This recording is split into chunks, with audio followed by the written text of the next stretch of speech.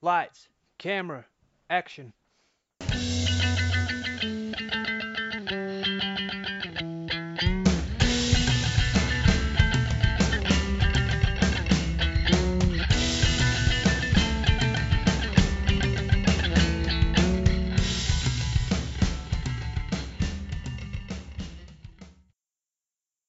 Hello and welcome to another edition of Movie Madness in association with Spitballing Pod.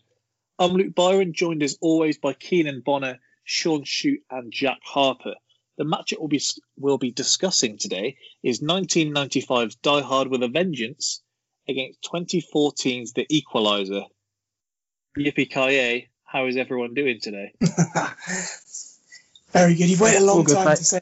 Wasn't sure the tone to go with. I didn't have a direct, aggressive yippee-ki-yay in me, so nice and fruitful. Not your style. Good word, fruitful. Came into my mind earlier as I applied some beard balm to my eyebrows, and I thought I'm feeling quite fruitful here. Okay, I'm going to let that one go. One of them pods, is it? No one wants any small talk today. All right, we'll get usual way that people use fruitful. Yeah, I was confused. Fruitful. Well, as I said, if you went to the shop and picked up a few bargains, then you've had a fruitful trip to the shop. Yeah. A fruitful I avenue. was feeling a bit fruitful. Bit fruity, maybe. Yeah. No, because that's got different connotations, which is why I specifically didn't say I was feeling a bit fruity. Yes, it does. You are correct. I said I was feeling fruity, and it sounds like Sean's having to lean back on his bed, so... Not me. He's in a polystyrene factory. That was me. It was half my back and half my bed. You cranking one out? What we doing here, Keenan? Trying to sit in a comfortable position so I can listen to you clowns for the next 90 minutes. Wow.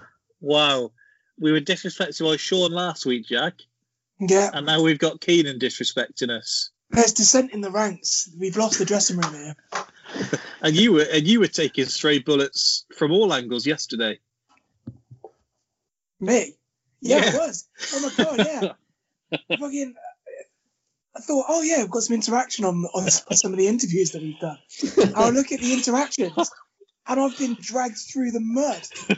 The good Jack Harper name is. I do think he listens to the podcast actually, so he's probably hearing this. It's well and truly in the mud. My name at the moment. I actually didn't know your missus was called Sarah, so I read the first one. I was like, it took me probably about 30 seconds to work out it was probably your missus.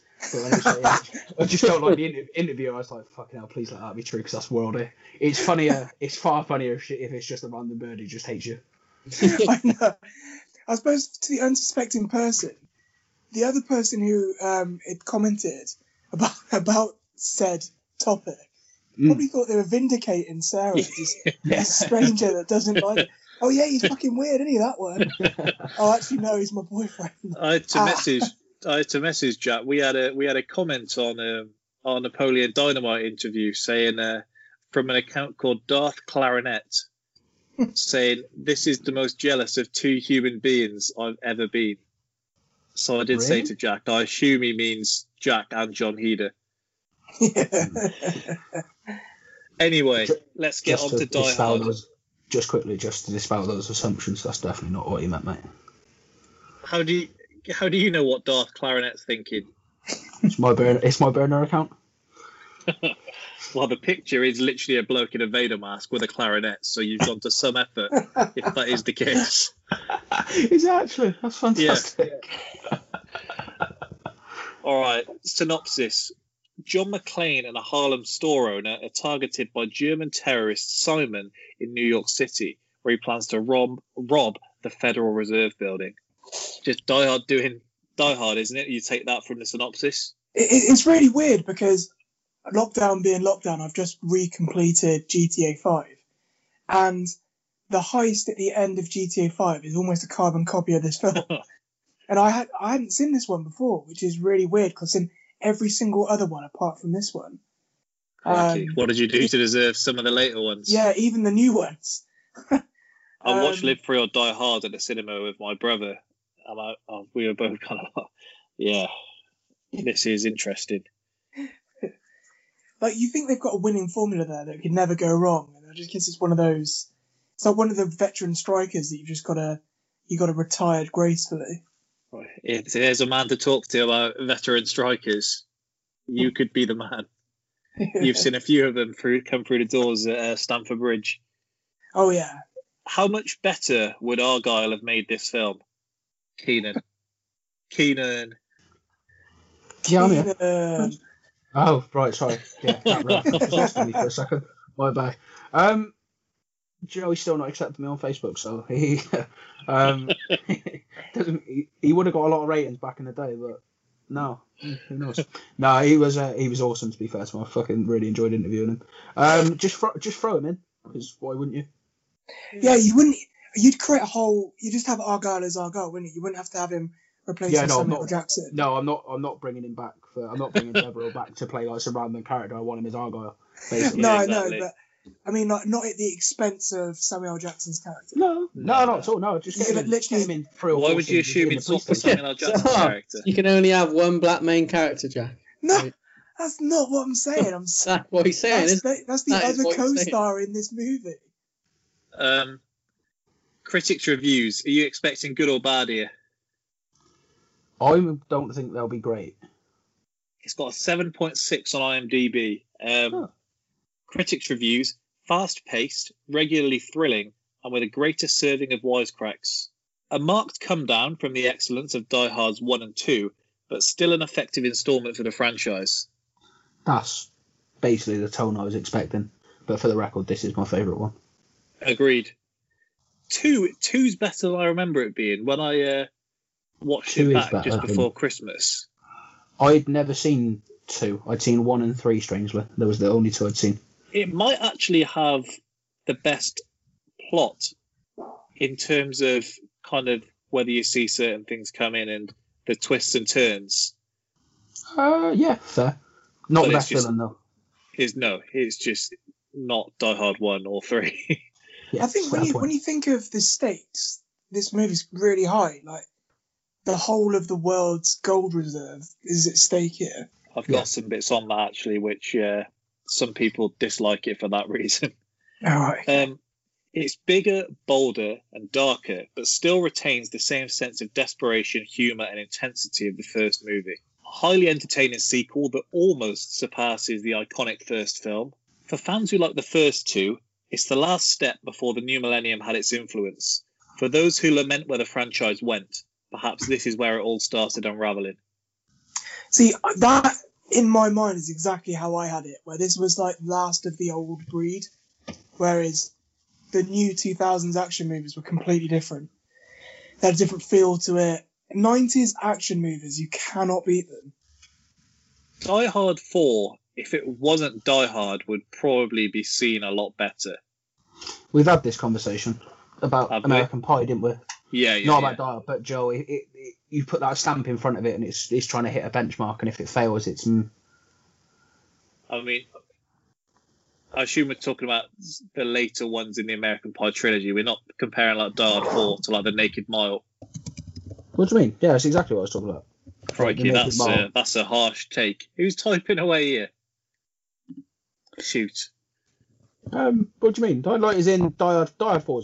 It ain't great, is it? It's dog, to be fair. I mean, shoots like an ambient soundboard, isn't it? He just like he doesn't pop up, and then he'll pop up with like, we've got to guess what he's doing. It's actually quite fun. If you had like a rating system, Die Hard 4 would be higher up than Naked Mile, American Pie would be. No, but I mean comparatively, yeah, Book of Love. I actually don't hate as much as everyone else. Is that the last one? Book of Love? There's no, Book of Love was the worst one. Yeah, the moment someone's getting piped by a deer in a film, it's not the most ridiculous part of it. Yeah, but like comparatively on a scale, you've got your core, and then you've got the ones they tried to bring it back for, and it's basically dogging it. Is what I'm saying. Yeah, I don't think either of us are winning here defending American Pie, Book of Love, or Die Hard 4. So. No, you're probably right. Let's skip it. The first 40 minutes of the movie contain the most giddy and intoxicating action scenes you'll find in any cinema this summer. Again, none of us were going to the cinema in '95, but we'll take their word for it. I think the precedent was set literally in the first 5 minutes when he walks with that sandwich board into Harlem, and you're like, right, okay, this is where the movie goes. And I can't remember that. What did it say, Sean? You're going to get me that easy, Byron. Me and Keenan promised that you were going to tell people. Also, I don't know why you want him to say it, because you've then got to go to the effort of editing out, because there's no way. No, I'd be sending it straight to his employer. You ain't got the mimbles for that, so let's not pretend. But you will have or to we edit could just out take the voice note. We got a good voice note of Keenan last week, didn't we? That would sum you up as well. That just sums you up as a person. What was the first film you saw at the cinema? No, the first one I can remember. Pokemon movie for me. Ants. No, Mine's Space Jam. Or What was it? Bugs Life, possibly. Bugs Life or Ants. The I remember one that's, watching the first Harry Potter film, but I don't know. I have no idea before that. so I remember watching Pokemon 2000, but that can't be right because I would have been 7.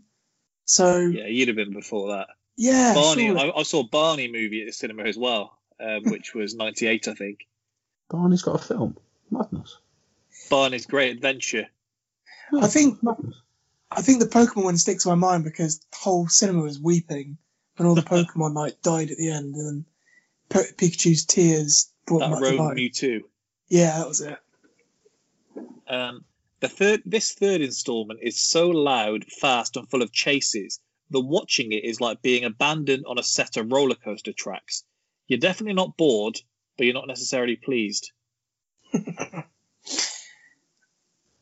get some rash comparisons here. I've still not got over the Hail Hitler one that was just to make that weird pun the one week. Yeah, That was 300, wasn't it? an odd one. Yeah. Still haven't quite understood that. While it isn't as insultingly dopey as the first 2 films in this series, this Die Hard is every bit as violent, obscene, and implausible. Is I it think that if you obscene? didn't like the first 2, Yeah, you the make a good third point. probably isn't going to be for you. No, that's probably right, mate. Is it that obscene? Barring the billboard? It is, but for the right reasons. Obscene, that's the word you would use. I've got some bits in the trivia, so Okay. I'll save it for there. But there's just certain bits which, much like all action movies, if you don't have some kind of obscenity there, then it really is going to take away. Like as we spoke to with Chad Stahelski when he was saying, John Wick isn't really going to headshot 70 people in a row, but for the purpose of the film, we would rather see him headshot 70 people in a row. So. Okay. Returning to the fray after missing the first sequel, John McTiernan directs with a gleeful disregard for narrative logic, especially in the closing stages. It's cracking entertainment, though. Now, John McTiernan, you would think after the success of Die Hard 1, why he wouldn't be there for the second. But just looking at his IMDb, I took a look. He's only directed 12 films in his career. At the time of this, he was directing The Hunt for Red October in 1990 with Sean Connery. And then, among his other films, Die Hard 1 and 3, Predator, The Last Action Hero, 13th Warrior, Basic, and then among all these, Rollerball is in there as well. So that must have just been his spin-off one that he just did what the hell he wanted. It's got like a 2.8 on IMDb. But that's not bad for the 12 films to just jump straight in with. No, he's probably made some absolute banging money as well. The names in there as well. He's just superstars throughout. Well, I can't do this film with Bruce Willis because I got one with Arnie coming up here. I can't do this because I've got Travolta. Just throughout the 90s, he's just killed it. And then taken a back seat. That must be how Pep Guardiola feels. He's just got the best to work with. Who's his Sean Connery? He's left behind Bruce, yeah. Probably his De Bruyne, I guess. I guess it would be. Aguero, bit older, but still got a lot to give. Yeah, Predator. I mean, I think we did make the right call, Keenan, limiting to 1990 because we would have had Predator, Alien. We worked out we'd have been wiped out by half of the late 80s. No, that was part of it, wasn't it? We basically would have just done. We could just do 80 to 89 and have a bracket. Yeah, Troy was quite disappointed that we didn't do that, I think. The big set pieces don't build really. They just pile up. I do think that's a somewhat fair criticism. Like, a subway train does crash off the rails with a bomb, and it's kind of just brushed off. Like, they're not even really that shaken up by it. It's all smiles and giggles afterwards as well, isn't it? They're all like, God, can you believe that happened? A bit of trivia that I didn't take down, but the scene with the policeman pointing the gun at Samuel L. Jackson as he's trying to get on the phone. If you watch back The Incredibles, they actually recreate that scene with Frozone saying the exact lines back and forth. No way. And it's just it's snuck in The Incredibles there. So, finally, this one's a good, exciting flick, and it probably bodes well for the future of action movies that have a little more there, if you know what I mean. Although I hope these folks understand that we really, really don't need to see a Die Hard 4. Yeah. Like, They when it build first came out, I didn't think it was that bad, but it hasn't aged. I'll still continue watching Die Hard films as long as they're made. So Yeah, exactly. If there's people like us out there, they're going to make money, so they might as well. just have it with just Bruce Willis. Like, we don't need you to say this is Bruce Willis's son. Yeah. So it's like the equivalent of Jeremy Renner doing Bourne, which nobody needed. We did not. All right, I've got some great trivia here today. So, originally titled Simon Says, where Zeus was scripted as a woman and was considered by Joel Silver as the third sequel to Lethal Weapon. Sorry, not Zeus scripted as a woman. Simon was scripted as a woman. Originally, basically, this script was going to be Lethal Weapon 4. There was a disagreement with Bruce Willis and Joel Silver, and Bruce Willis, some say almost to spite him, was like, right, well, we're taking this for Die Hard 3. You can find yourself another script for Lethal Weapon. And the studio had the choice between Joel Silver or Bruce Willis, and naturally thought, we can probably afford to piss off Bruce Willis a bit less than a producer. Does make a lot of sense that this could be Lethal Weapon as well. Never seen Lethal Weapons. I've seen the first, and I sent it to Troy and TK, that bit of trivia. I know I've seen all of them. Troy, in particular, loves them. And he was like, that does actually make perfect sense. Weirdly, as I don't seem to watch things in a linear order for some unbeknownst reason, but I've seen Lethal Weapon 1 and Lethal Weapon 4. I watched Lethal Weapon again over Christmas. I didn't like it the first time. Told the story a couple of times on the other podcast, but I quite liked it, so I'll definitely catch the others. Pure action film, as we like to have on here sometimes, where you don't really need to concentrate too much, just put some guns on screen and a likeable main character, and we'll get on board. Samuel L. Jackson said that Zeus is the closest character to my personality of any that I've played. Doesn't particularly bode well for us, but hey ho. That'll be why he's not coming on the podcast. Yeah. As in Die Hard 1988, the German spoken in this movie is mostly grammatically incorrect. A few lines are so wrong that they're actually just considered gibberish. Most notably, the exchange of the fake cops who were given the briefcase bomb by Zeus. It's funny because I completely noticed that. It just made. I was using Those German lessons paying off finally. Well, I was using it to practice because I haven't spoken it in so long, and I was like, I don't understand any of that sentence, or am I just shit? So I got Sarah to listen to it, and yeah, it was gibberish. Didn't make sense. This was the highest grossing movie worldwide in 1995. Jeez. We've got some Sean Shoot style casting here because Lawrence Fishburne was actually the original choice to play Zeus Carver, but he turned down the part. When he reconsidered the decision, Samuel L. Jackson had already been cast, and they said, essentially, we don't need you anymore. We've got Samuel L. Jackson. I bet he regretted that. Yeah. Although you need Samuel L. Jackson in this. I'm not sure Lawrence Fishburne works quite so well. No, I agree. I think he was perfect for that role. Yeah. I don't think anyone else could have played it. This was before he turned into like a caricature of Samuel L. Jackson, where they just cram in him saying, I've had it since Snakes on a Plane, into every single film. Yeah. He's actually in the new Saw film that's coming out. You know, every franchise now tries to do in the such and such universe since the Avengers. Yeah. They're trying to do a Saw universe completely directed by Chris Rock.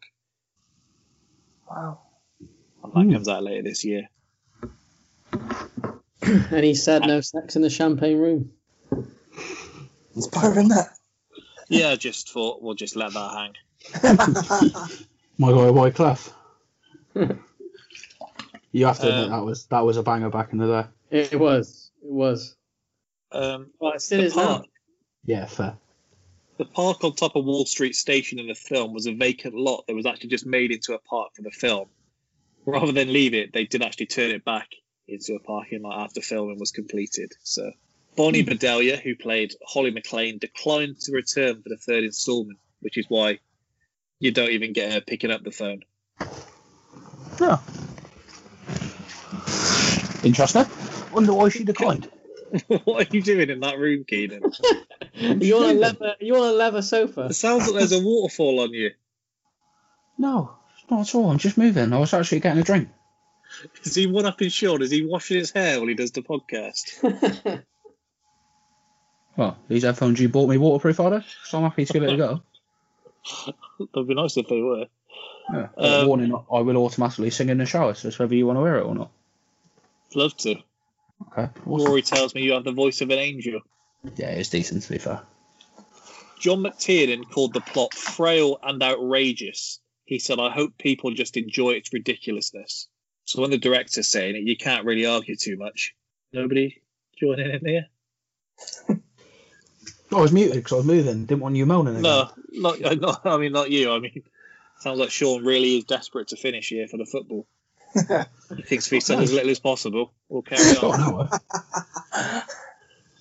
He's been rumbled. If we're keeping you, Sean, don't worry about us. John McClane doesn't kill a bad guy until over an hour into this movie, which is longer than any other Die Hard film. So I did see this. I thought there was a lot less death. I've got the death toll a little later, so I'll let you do estimates again when I get there. And then all of a sudden, as soon as they get to the back, it was like, right, fucking, we're making up for lost time. Like in vampire films, once they get a taste for it. Yeah. All hell breaks loose. John McTiernan liked the 1961 Mack truck so much that he actually bought it after the movie finished, so he's been cruising around in there. As if they've not gifted it to him as a director. Joke. They probably think he makes enough money.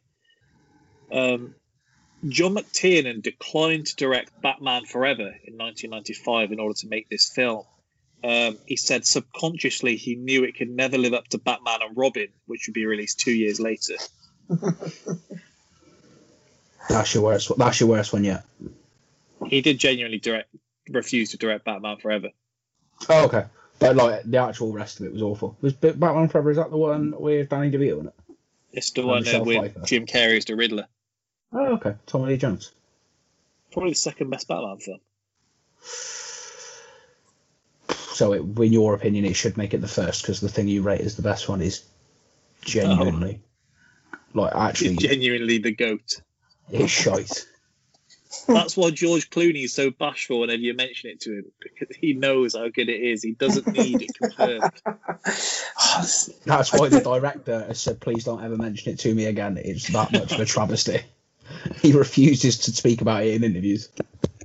My favourite bit of trivia this week. Sergeant Yates, the police detective character on South Park, was based on Larry Brigman's performance as Inspector Walter Cobb, as well as his likeness. So if you Google the two of them, compare them together, you'll see. It's funny because once you showed it to me, that's all I can see. It is so perfectly brilliant. Legend of a character as well. Yeah, Takes a special man to replace Officer Bar Brady, and he pulls it off. Yeah, he is my favourite South Park character, I think. Him taking them sperm samples to catch the tips. The episode where Ike runs away with his teacher, and maybe the best TV episode ever. Yeah, and they just go nice. Just nice. Dog the Bounty Hunter with Beth. It's literally all I said as a kid. When someone said nice, I just turned and go, nice. Nice. Simple yet hilarious. The Russian title for Die Hard in the first three movies is Hard Nut to Crack. I mean, it's factual, if nothing else. He is a hard nut to crack. Some of the bad guys cast in this are genuinely big, but some of them are standing on boxes to ensure that they do loom over John McClane a little bit more. Yeah, because I saw this, because the guy, I've forgotten his name, he was like the sidekick, you know, the one that gets shot when he says he's The one betrayed. is just a monster. Well, him, yeah. So during the film, I thought he was a normal-sized guy. And then he picks John McClane up by the ankle and flings him into a crate towards the end when they have a scrap. I was thinking, I don't remember him being that strong. Is it just this normal-sized bloke that can just fling him around like a rag doll? Good fight, that, by the way. Great fight. I've got some more to say on it later on. One of the writers, Jonathan Hensley, was detained by the FBI after completing the script for this film because he knew extensive information about the Federal Gold Reserve that he shouldn't have known. So he claims he got all the information from an article written in the New York Times, but they took him in anyway.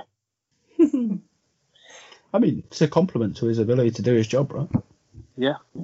The sandwich board that Bruce Willis wore while filming in Harlem was originally blank rather than text to ensure that no one was offended or hurt during filming. The message is later added in CGI. Wise decision. Yeah. Sir Sean Connery was director John McTiernan's first choice for the role of Simon Gruber. He turned down the role, saying he didn't want to play such a diabolical villain.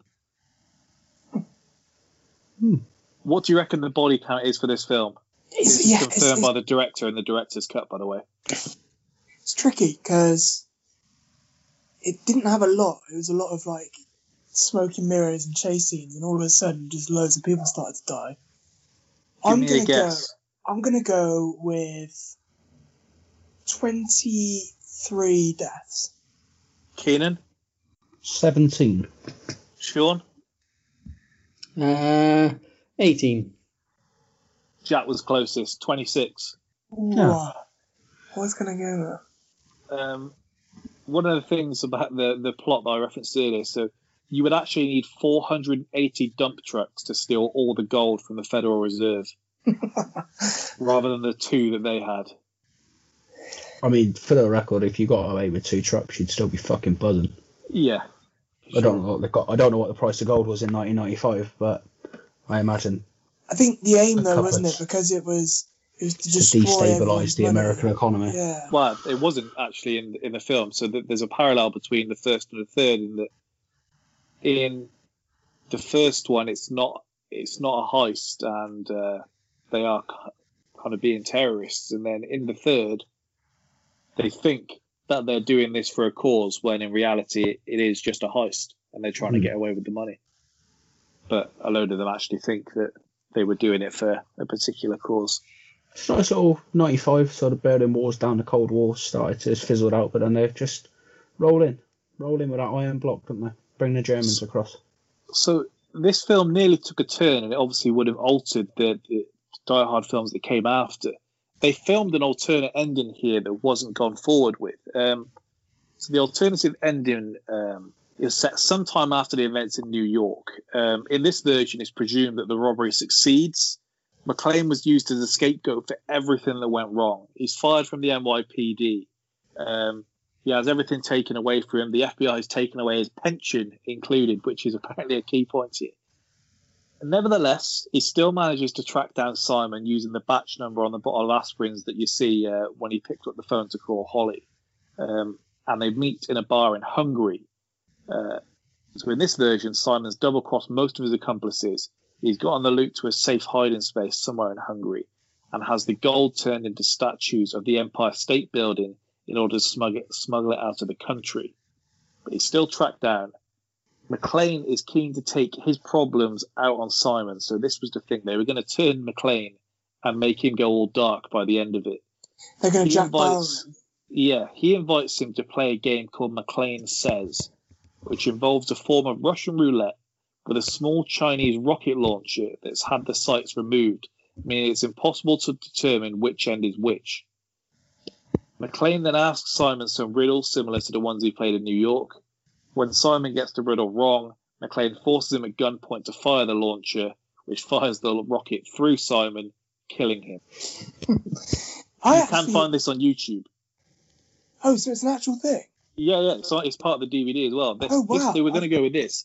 And then the audiences kind of reacted to both quite well when they did it, and they said it didn't really make much sense in the grand scheme of things that McClane's always trying to do the right thing. Yeah. And then suddenly they turn him completely off his head and he just goes on a crusade. I guess that's the luxury you get with 24 and Jack Bauer. That it's a gradual thing where he just gets darker and darker and darker, and he just does the worst things humanly imaginable for all the right reasons. I think you can tell that they weren't settled on the ending, because I do think my main criticism of this film is the ending. It does feel a bit like, how are we going to end this? Right, let's just have somewhat of a shootout. And he's kind of crash down, wallop and done. I quite like the ending. I quite like how it just nonchalantly ends, and then it just moves into that music. I think the ending for me, I looked at it and I thought they've done this really good movie with quite a good storyline, and then he finds out where he is from the bottom of a aspirin bottle, and he just finds out he knows exactly where that shopping centre is in Canada, and they go there and they turn up with no guns in the helicopter. Like, he knows he's got a private army pretty much, and he just pops up in his helicopter and he's got this tiny little pistol. You would have thought he'd have gone there with at least one more. I thought they deserved more of a showdown. Yeah, I thought as well that if they've got the entire world's gold reserve there, there'd be a lot more than a few cop cars. They'd be fucking... He doesn't really say yippee-ki-yay with his chest either. He kind of just almost as if he has to say it. Yeah. Before we get onto the categories, I have, in Simon Said style, got a riddle for each of you. Which of you three thinks you'd be the best at riddles? Not me. Not me. All right. I'll give it a go. Save you for last then, Jack. So, Keenan, we'll start with you. Please don't. I am 6 letters. When you take one away, I am 12. What am I? But yeah, how long have I got? Because I will sit and think about this for about 9 years now. Not too long. Okay. Do you want to ask the rest of the questions and come back to me? Okay. Sean. David's father has 3 sons. Snap, Crackle, and what? Yeah. What's his son's third name? What? No. I know what it is. David's father has 3 sons. It's Snap, David. Crackle, and... Oh, yeah. Why did you not let Sean answer? Because now Sean can have my question. Because I knew that one. I wanted Sean to make a damn fool of himself. Right, Sean, you've got a third one. Oh, your maths isn't great, though, and that's not even a dig. You giving me the maths question because you knew I was in bottom set maths. I was in there with you. I mean... Yeah, you were. I don't want to send shots at Sean here, but there's bad maths and then there's bad maths. Why didn't I get the maths question? It's the only one I might be able to answer. Well, we'll see if you can then. Mr. and Mrs. Mustard have 6 daughters. Each daughter has 1 brother. How many people are in the Mustard family? We wouldn't have been much use with... See, I actually think I know this one as well. Go on. I'm going to go with 9. You're correct. You are correct. There are 9 Mustards in the family. Each daughter shares the same brother. 6 girls, 1 boy. Mr. and Mrs. Mustard. Yeah. Do you know the first one yet, Keenan? Yes, I think so. It's the answer to my riddle, the word dozen. D-O-Z-E-N. Well, dozens, when you take 1 away. Oh, sorry, yeah. Letters. Yeah, sorry, my bad. There we go. So, you weren't much help, Sean. I wasn't, you're right. Damn shame. I've got one, though. I've got like a... Just thinking of John McClane. Would you have got the Snap, Crackle, and... Would you have got David as the third son's name? I don't know, potentially. But Snap, Crackle, and it's David's father. Yeah. My question was, obviously John McClane does it on a hangover. So I was wondering what's got, I guess, a two-part question. Like, what's the worst hangover you ever had? But then also, like, what's the worst thing you've had to do on a hangover? So you've been hungover, but you've had to do something. Climb a mountain. That's pretty rough, yeah. Oh, That nice mountain breeze. Nope. Thought I was going to die. I don't like Actually, made my peace with God a third of the way up. I was like, right, this is it. It's cool. Some Thai soldiers had to run down the mountain and check on me. It's actually true as well. Goffey was like a further third of the way up this mountain. Was that where he thought I might have died? He just like asked him to check on me. I can only imagine what he's described me as, because each one of these soldiers seemed to know who they were looking for. So it can't have been done in positive terms, basically. In a follow-on from Monday's podcast, I assume Goff didn't offer you much sympathy, maybe because he hadn't felt much sympathy when he felt he was on death's door. Was that before or after? See, this might have been before.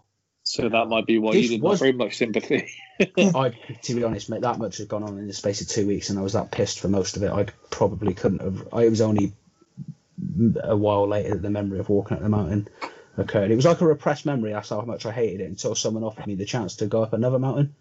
I said, nah, fuck that. You lot go. I mean, Goff was telling us that he was begging for a hospital, and you were telling him to get a grip.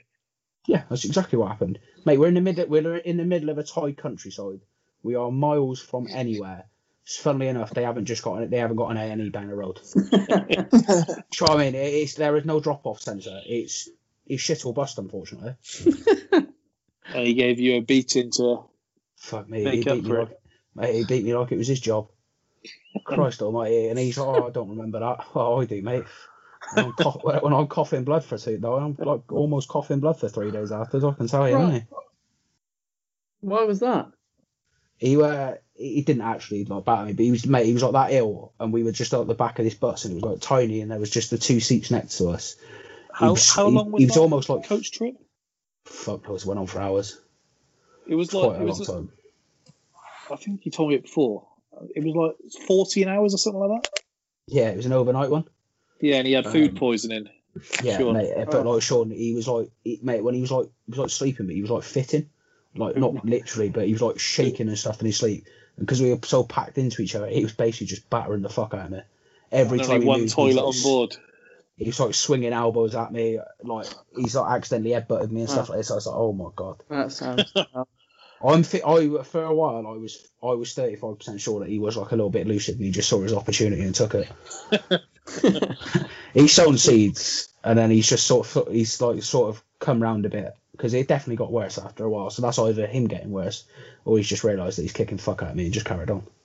I know when I was younger, for the first year of sixth form, so my mum had this proper old car that she didn't want to get rid of because she was given it by her dad before he passed away, but it was a proper old car, like windows stopped working, all sorts. I'd had far too much to drink before I turned 18. There's a whole other story to this, but she'd found me on a roundabout.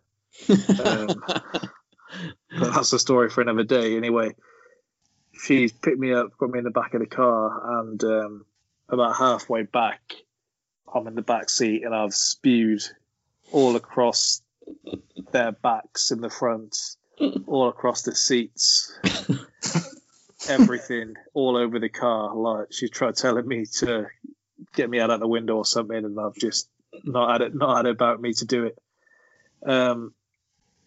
But she woke me up at 7 o'clock the next morning to go outside and clean it. That's a cruel punishment, but fair play to her. And I still had to go play Sunday League afterwards as well. I think, but cleaning it was bad. Horrific. But because of how the car was, and the windows were out of sorts and everything, the smell didn't go. So going on the school run at like 7 o'clock in the mornings, the smell was still there until we got a new car. And then when like it started raining, then you get a bit of damp in there, so it'd be mixed with the sick. What was the time difference with the one where you were like asleep outside and paramedics had to find you? A couple of years, but Okay. Might save that story for another day, because I still don't know how I got home. I have my suspicions, but a friend of Jack's, whose name rhymes with Schmarchy, I did think gave me a lift home, but turns out he didn't. Whoever did give me a lift home, I appear to have paid with my house key, so they never came back, at least, or not while I was there. So, but we'll save that. I think the worst one for me, we were going to Zante, and it was on a rugby tour, so it was like 14 of us, and we were flying from Manchester because the flights were so much cheaper. So we're all on this minibus. We had to get the minibus at like 2 a.m. So we started drinking at like 5 at the rugby club. And then it was at that horrible stage on the bus where you've fallen asleep and then you get to the airport and you're hungover but still pissed at the same time. But you've already slept, so you can't sleep anymore. So you're just in this horrible purgatory of like wanting to sleep and you just can't. Anyway, we get to Zante and I've dressed for Manchester night weather, so I've got a hoodie and jeans on, and I'm hungover to fuck. And then we get this really long coach journey, which we're like the last stop. And I get off the coach, finally buzzing that we can just get into the room. I can get changed out of these jeans because it's 35-degree heat. And like, I don't fare well in heat at the best of times. Why are you wearing jeans in Zante? Well, this is the thing, because I was wearing them on the plane because it's in Manchester. Jeans on a plane as well. I know, like 2 a.m. It's a complete rookie error. Anyway, get there, jump off the coach, go to the reception. I've left my bag with my passport on the coach.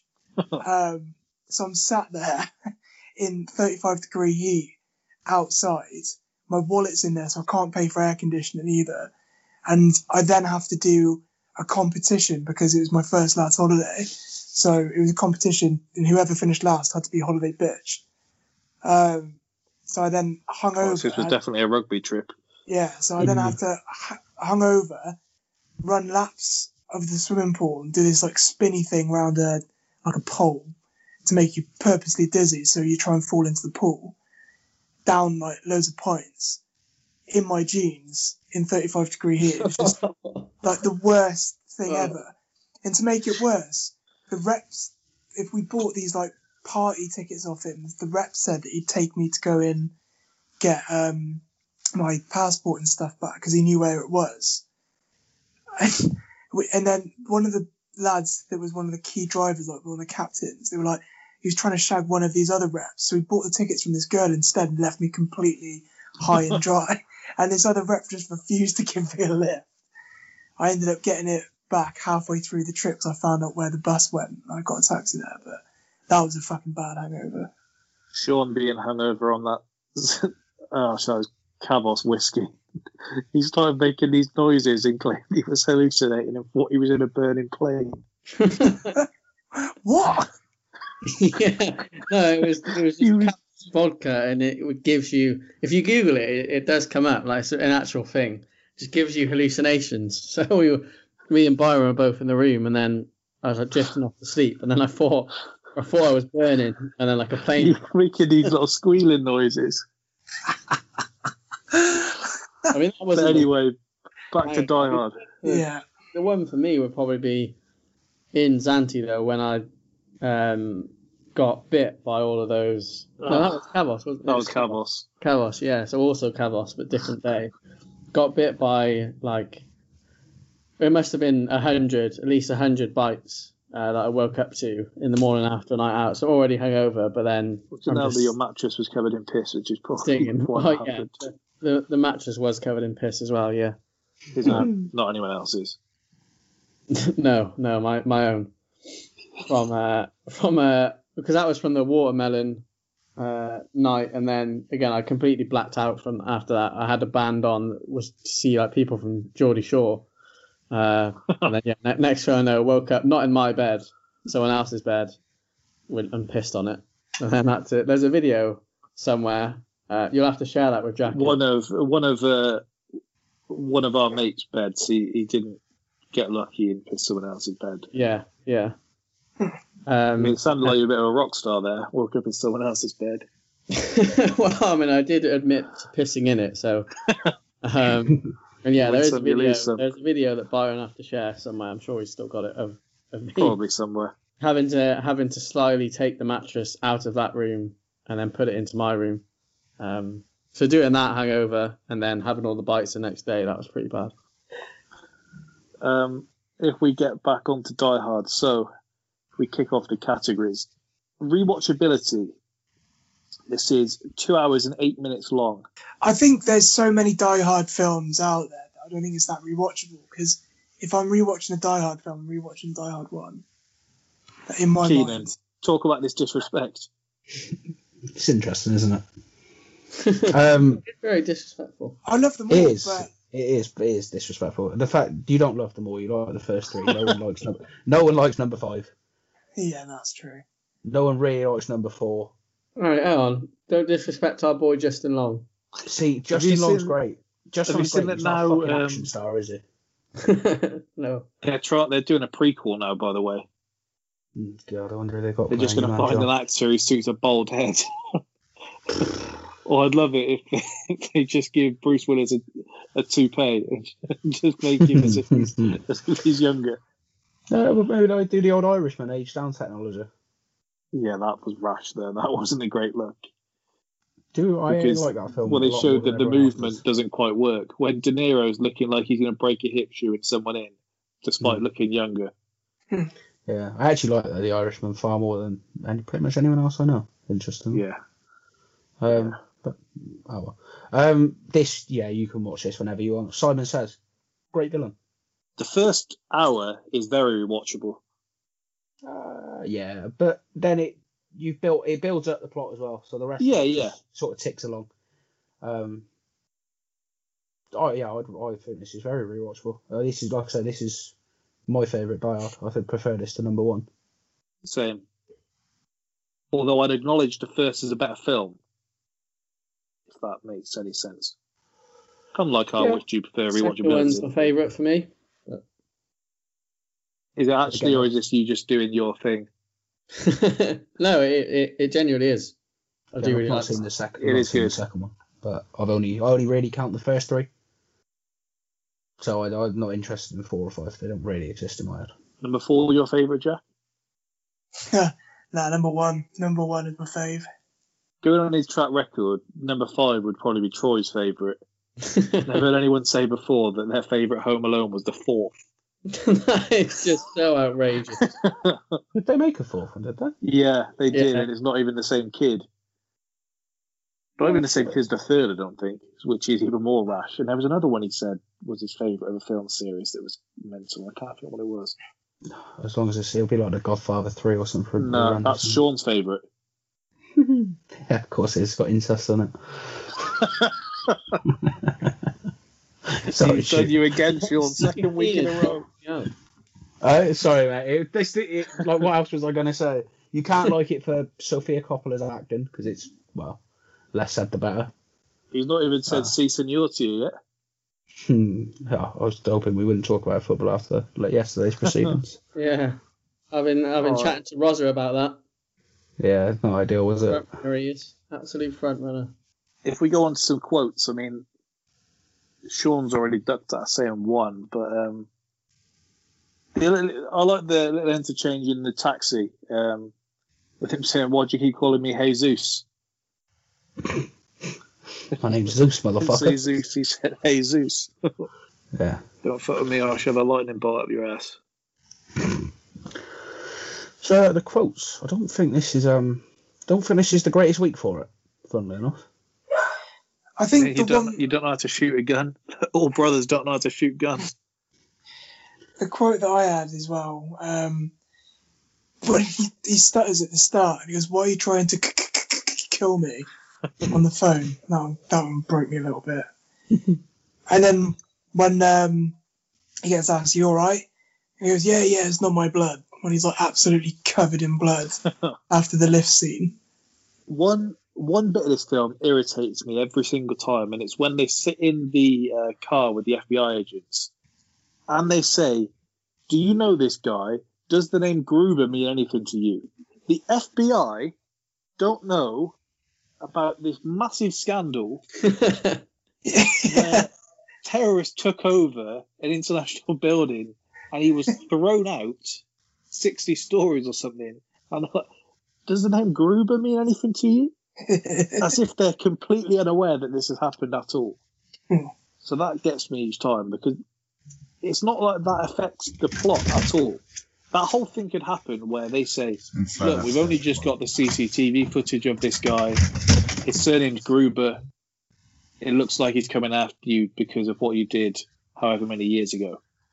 I don't understand why they do it like this, where they don't know who he is.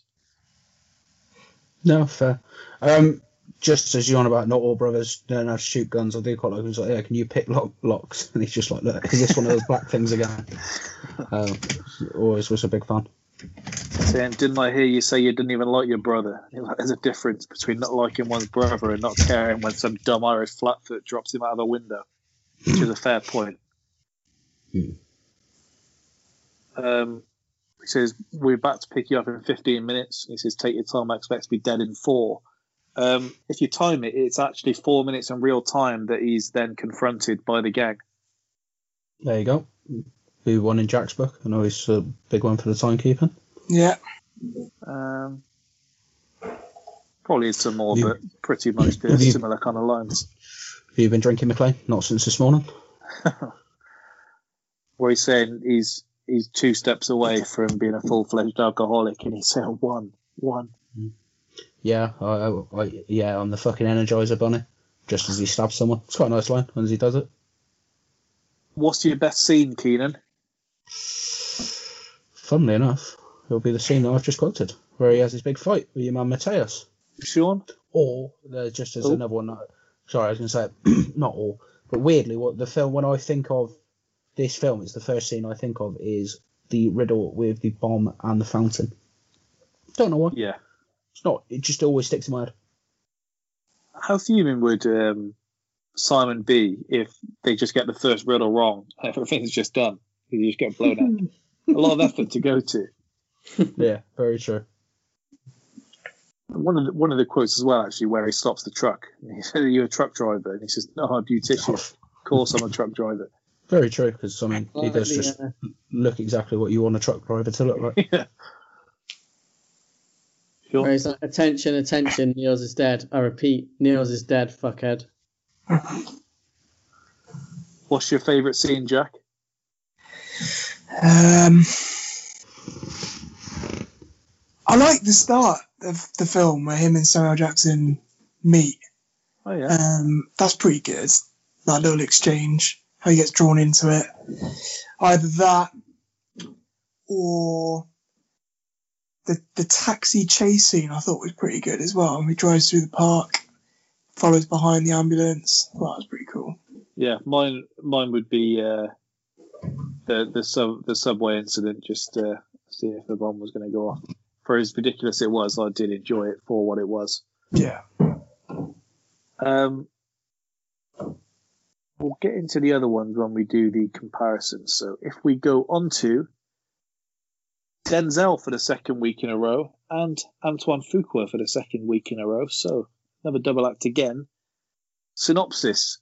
A man who believes he's put his mysterious past behind him cannot stand idly by when he meets a young girl under the control of ultra-violent Russian gangsters.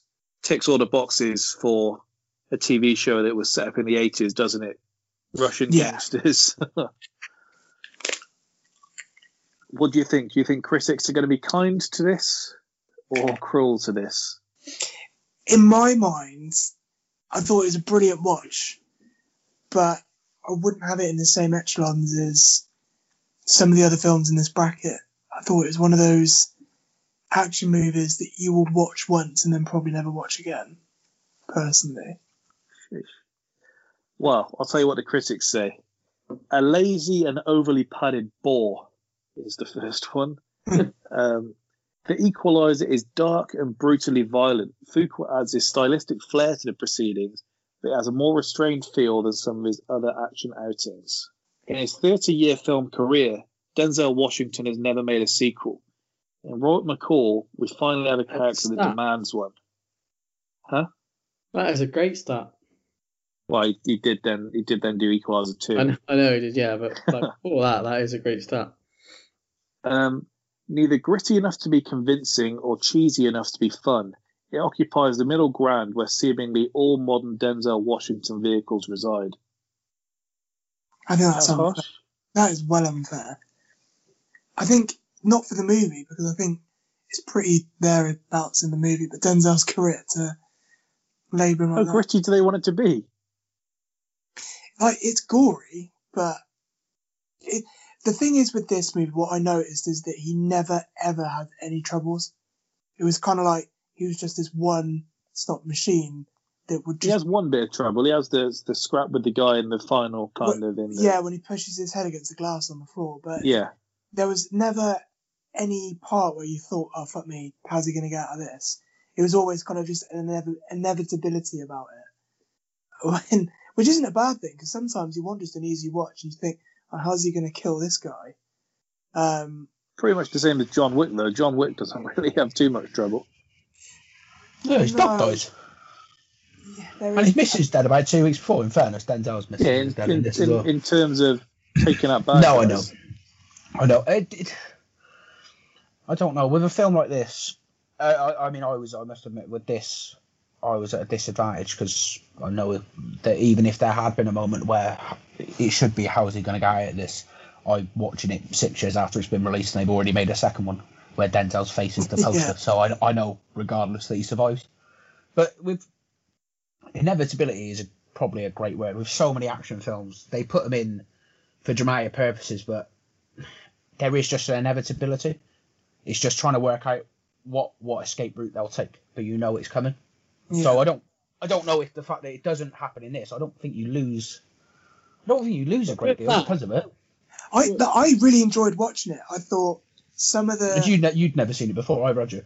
No, I hadn't. And it was No, like I one of hadn't. those. It was one of those where I was watching it, and for what it was, I thought the action scenes were great, and I thought the storyline was pretty good.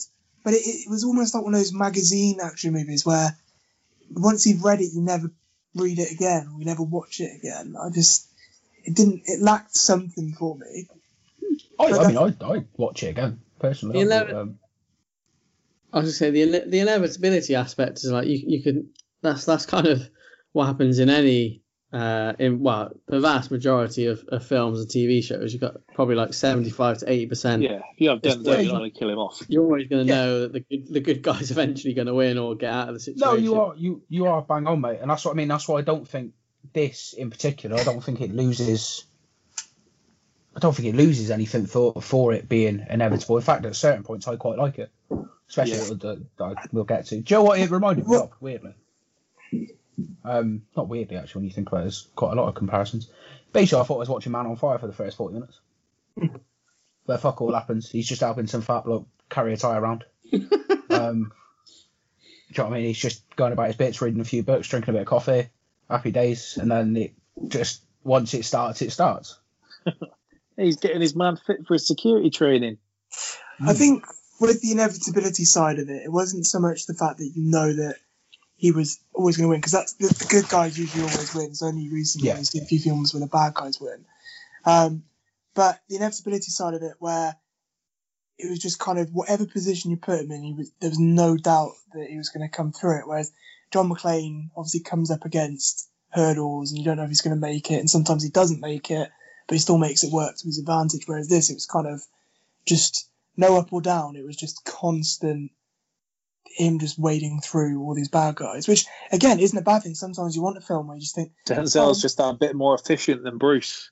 yeah, like what I don't get is these people that are this good. You would have the president on, you'd be doing jobs for them straight up. Like Bruce Willis, he would not still be in the NYPD. He would be running something federal. Not that it's. I mean, affects McClane today, would be, but because he's an absolute drunk. Well, yeah, there is that. Yeah, that's true. he faces significantly more adversity in the second film.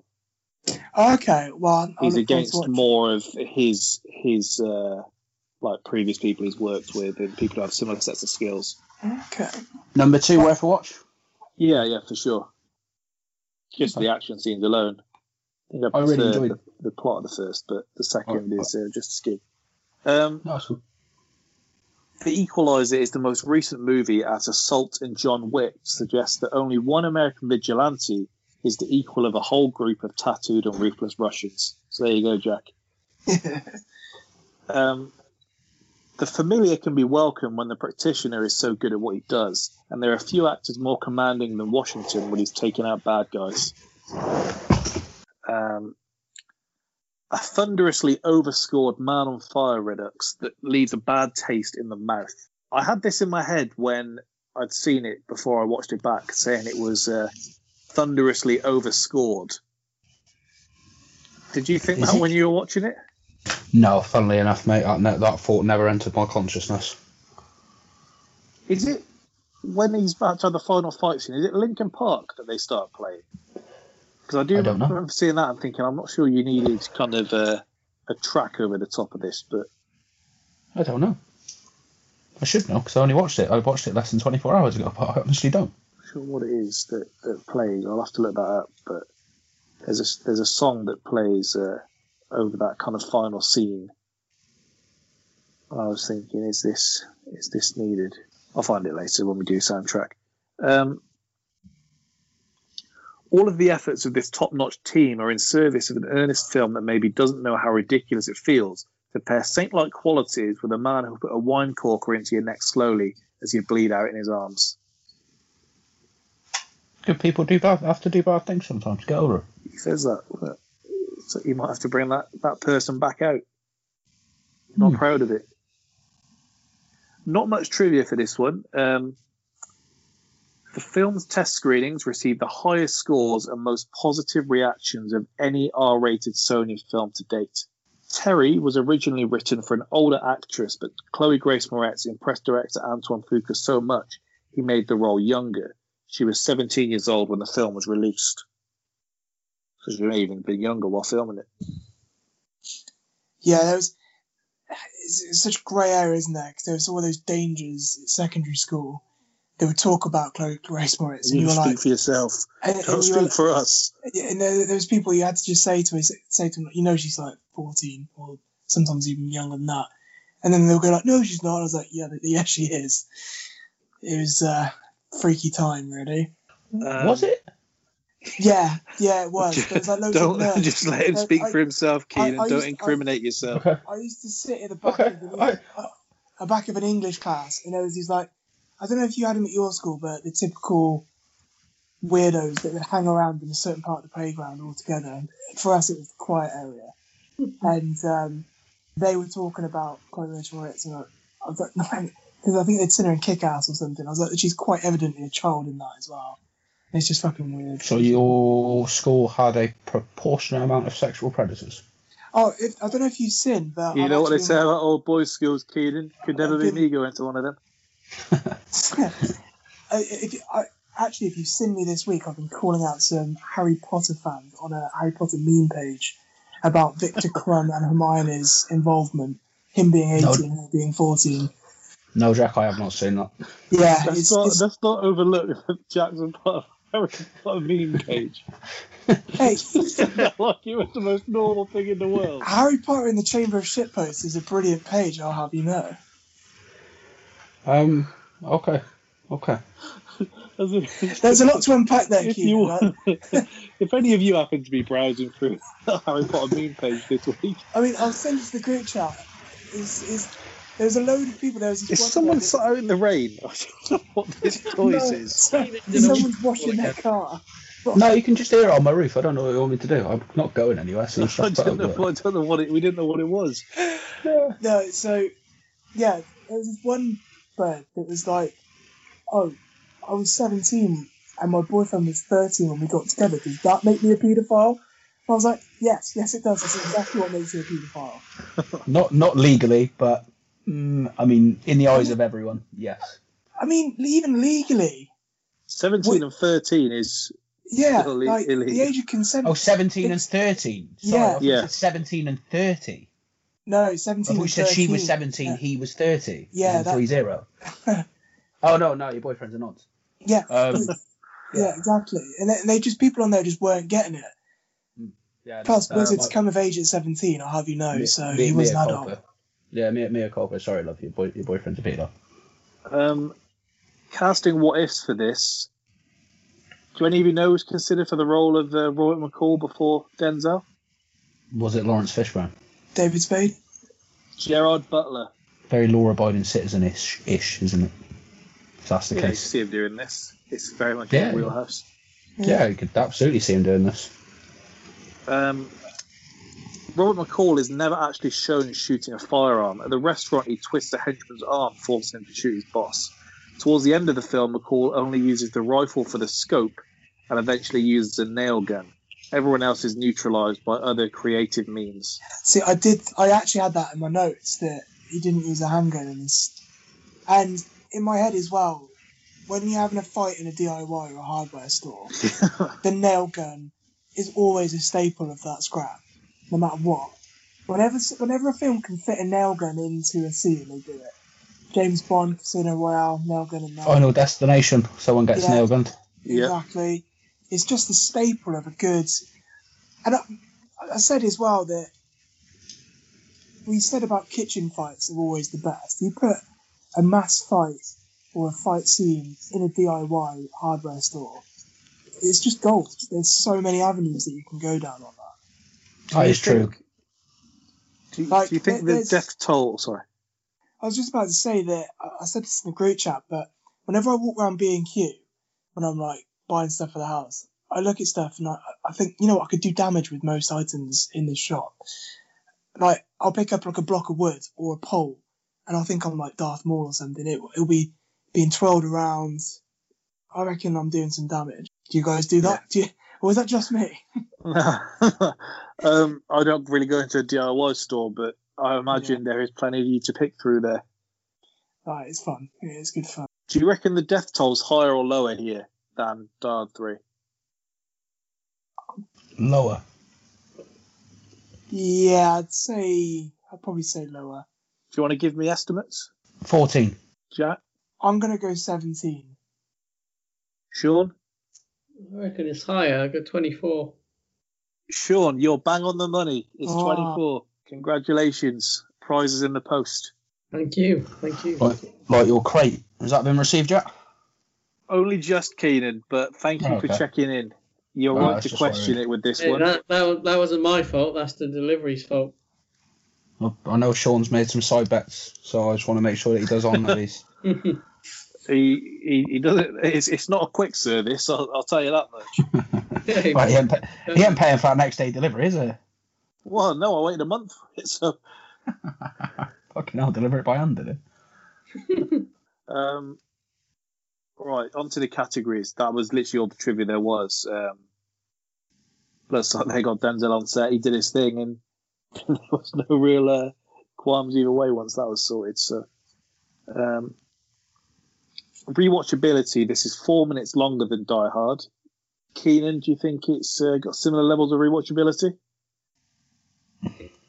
I will rewatch it, definitely, but I don't know if it's got. I would rewatch Die Hard first. Would you call it rewatchable? Yeah, yes, just about. Because like I say, it's got that Man on Fire-esque 40 minutes where nothing's happening, but once it starts, it really does start, and then it's very good. Sean, what do you think? We haven't really actually heard if you liked it yet or not. Yeah, I do like it. Second time I'm watching. I think it's rewatchable. It's not, I wouldn't say it's not the most rewatchable in the world, but you could definitely watch it again. Did you agree with Chloe Moretz that he was more of a Robert than a Bob? I do agree, yeah. I do agree. Jack, what do you think? Rewatchable? Yeah. No, I'm going to go with no. I'm actually going to nail my colours to the last comments before. I swear this is the first film you've said isn't rewatchable. The Equalizer. This is disrespect on another level. But I enjoyed it. He's taking Crank over this. No, I've Let never that sink in. my life. Keenan, he called Mad Max rewatchable. Oh, yeah, sure, I've rewatched Mad Max a few times. That's one of the worst But takes I've ever. I've got down in my notes here, it's like a gory Home Alone, because It's all these different ways sounds that like an Unreal film. Exactly. No, it is, and that makes it good. I enjoyed watching it. I just don't know if I'd watch it again. That's the only thing I'm saying here. Would you not say Home Alone's rewatchable? Yeah, I rewatch that every year, but I have to choose which one that I watch. Fuck no. But yeah, the only thing that I was disappointed about when he was in the DIY was he didn't use the paint mixer. You know, that thing that like shakes it around kind of thing. I reckon there's a weapon to be had there. If you put someone's head in one of those He paint didn't want to go full Home Alone, I guess. Those are big blokes to be chucking into a machine. I'm not sure he's got that about him. If you like knocks one unconscious and then sticks their head in that paint mixer and it just wobbles them around at like vigorous speed, I reckon I could break a neck. You know when the kid's had his store burnt and then Denzel goes to check on him and he says, "Do you need a hand?" Do you think that was one of them where he's thinking like, "Please don't say yes." Yeah. And he's like, "Well, yeah, here you go and just check with my broom straight away." And he's thinking, "Oh no." And another point that I've gotten as well for this film is for contract killers, they walk towards him a lot when they're in the advantageous position of having a gun at range. Like that workman in the cafe, he's got him on toast essentially. He's got a gun on him, and he walks over to his table and allows himself to be disarmed. Same when they're in the. At that point, though, they don't know how dangerous he is. They just see an old man. Well, even when in the restaurant, they know that he's killed like 4 of his pals, but they also Do they know it's him at that point, or are they not? They're just taking the hunch, I swear. No, they know it's him. No, they know it's him by that point. He's already met. They've spoken, haven't they? And then there's like, look. And he says, "Yeah, there's something about this guy."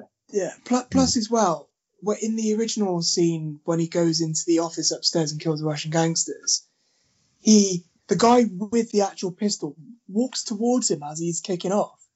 Whereas if he just ran away like the cops do in GTA and just stood in the corner and shot him, then this film wouldn't have happened and they wouldn't have had a problem. I think if we put logic into villains, we're wiping out almost every action movie in 9 Star Wars films. That is true. If we go on to... That's actually what I had in my notes, funny enough, that all the stormtroopers run towards the Jedi when their only weapon is a sword. Like, they won't try and find cover, they'll just run aimlessly, gormlessly towards it. Like, oh no, you haven't seen The Mandalorian, so I won't, the second series, I won't. Equalizer 3, we're just going to give Denzel a lightsaber. That is something I'd rewatch. Best quote. Not loads. Keenan said not a big week, but I still think there's some in the Equalizer. You didn't think there was many, did you, Keenan? No, progress, not perfection. Just quite like that. It's quite life. When you pray for rain, you got to deal with the mud too. I like that one. Got that. I think my favourite one was when he's locked Hopper from Stranger Things in the car. And he goes, "Before you say you won't talk," and then just presses the button to close the window to gas him. I also like, what did he say at the same time? Oh, he says something about, I don't have a lot of time. I don't have any because he's walking away. Yeah, it says, I have a lot of time, which means you don't have any, and then he presses the thing. Yeah. And then goes to walk out. The best quote... Sorry, mate, I was going to say, my favourite quote is when he's in the restaurant, he's talking about he's on the phone, he's talking about his wife. He's like, my wife died and I always promised I'd not go back to being that person, but for you, I will make an exception. This is after he's killed fucking 7 or 8 people. What a threat that is. That's unreal. I thought the best was him. He sits down next to the body and says, "Your heart's beating 3 times a normal rate because you're losing so much blood. About 30 seconds, your body's going to shut down and you're going to suffocate. Alina, the girl you beat half to death, her life will go on. Yours is going to end right here on this funky floor owing 9,800. You should have taken the money." And then he starts counting 26, 27. I'm sorry. I didn't realise that was the method of counting. 27, 1,000. 1,000. For it to be a second. Never heard anyone do that before. I can't think what word it was. Was it elephant you got told in school? Yeah, exactly. Yeah, elephant or Mississippi as the American one. But yeah, same thing. I also think just as this funky floor. Funky carpet. I think threats delivered over a phone in film is so much better than threats given in person. Like Heat. There's a thing in Heat where De Niro says, he's talking to William Fitcher, and he's talking about you better hang up. Oh, I'm going to hang up the phone. And he's like, well, he says there's a problem with the phone. He says, yeah, because I'm talking to a dead guy on the other end of this one. Great threat. Did you think it was a bit heat style, them having the chat across the table in the restaurant? A little bit. I do also that entrance into that scene where he just sticks the broken glasses on. He's like, "Yep, he ain't coming back. Yeah. He won't be back." I quite like that. You got to be who you are in this world, no matter what. Big fan of. It's only a little thing, but it was just I think I texted you last night by the books he's reading when he's describing the theme. Yeah. Just describes the themes of the films. Where he says the old man met his greatest adversary when he thought that part of his life was over. What do you want? I want the head of the snake. Mm. And he says, what do you gain from my death? And he just says, peace. And there was all the quotes side down, I think. Yeah, pretty much. Or who I am or what I am. Who I am is complicated. What I am is easier. I am a threat. I alter outcomes. That's what I want my striker to be saying. Pre-match interview on a Sunday. I am a threat. I alter outcomes. Timo says that. He bags a hat-trick. I imagine that would sound fucking mint in German as well, funnily enough. Don't know why, just think it would. He says when they're in the restaurant scene as well, he says, you asked what I saw when I looked at you. What do you see when you look at me? And just gets up and walk away. Yeah. Best moment / scene. Can anything top the first moment that Denzel gets called into action? Yeah, the DIY scene. The end. It doesn't top it for me. I messaged Keenan saying, message me after you've seen that first scene because you're going to be gassed on another level. The first scene is good. I'll give you that. But I actually like just for how ruthlessly efficient it is. Jack mentioned it when he's in the diner and he just fucking takes that bloke straight out of the game. It lasts 6 seconds. Quality. Gets up, comes near him, bang bang, head off the table, book on the neck. He's on the floor. Sayonara. With them watching from the car as well, and he just walked past, papping them pics on his phone. Yeah. I've got 4 written down. The restaurant talk is bottom. Cafe fight, hardware store fight, and then I actually agree with Byron. That first one, when you see him go for the first time, I think that's the best one. When he puts the little timer on his watch. Yeah. And he's got minus in 9 seconds for the amount of seconds that he held the corkscrew in the bloke's face. I didn't take it down because some of these interviews we've done do make you second guess some of the trivia you see. But they say that Denzel spent a considerable amount of time speaking with people that actually have OCD to kind of pick up maybe the tics and the habits and things. So he wasn't just clutching at straws, acting the wrong way and making sure he represented it properly. I just couldn't see Denzel doing that. I was going to say the opposite. I was going to say I can see it because he's quite committed. You can find, like, if you have a look at sort of films, he is Denzel Washington. He is just that fucking naturally good. He could just turn up. That's my thing. I see him being as like your gun for hire. Like you give him the job, he'll read his notes on the way, like in Call of Duty, where you have a little cutscene where you're in the car and you just have to read the notes and then go in and do the mission. And then he's just, that's me. I'm money. I'm done. See, I know you're saying that as a compliment.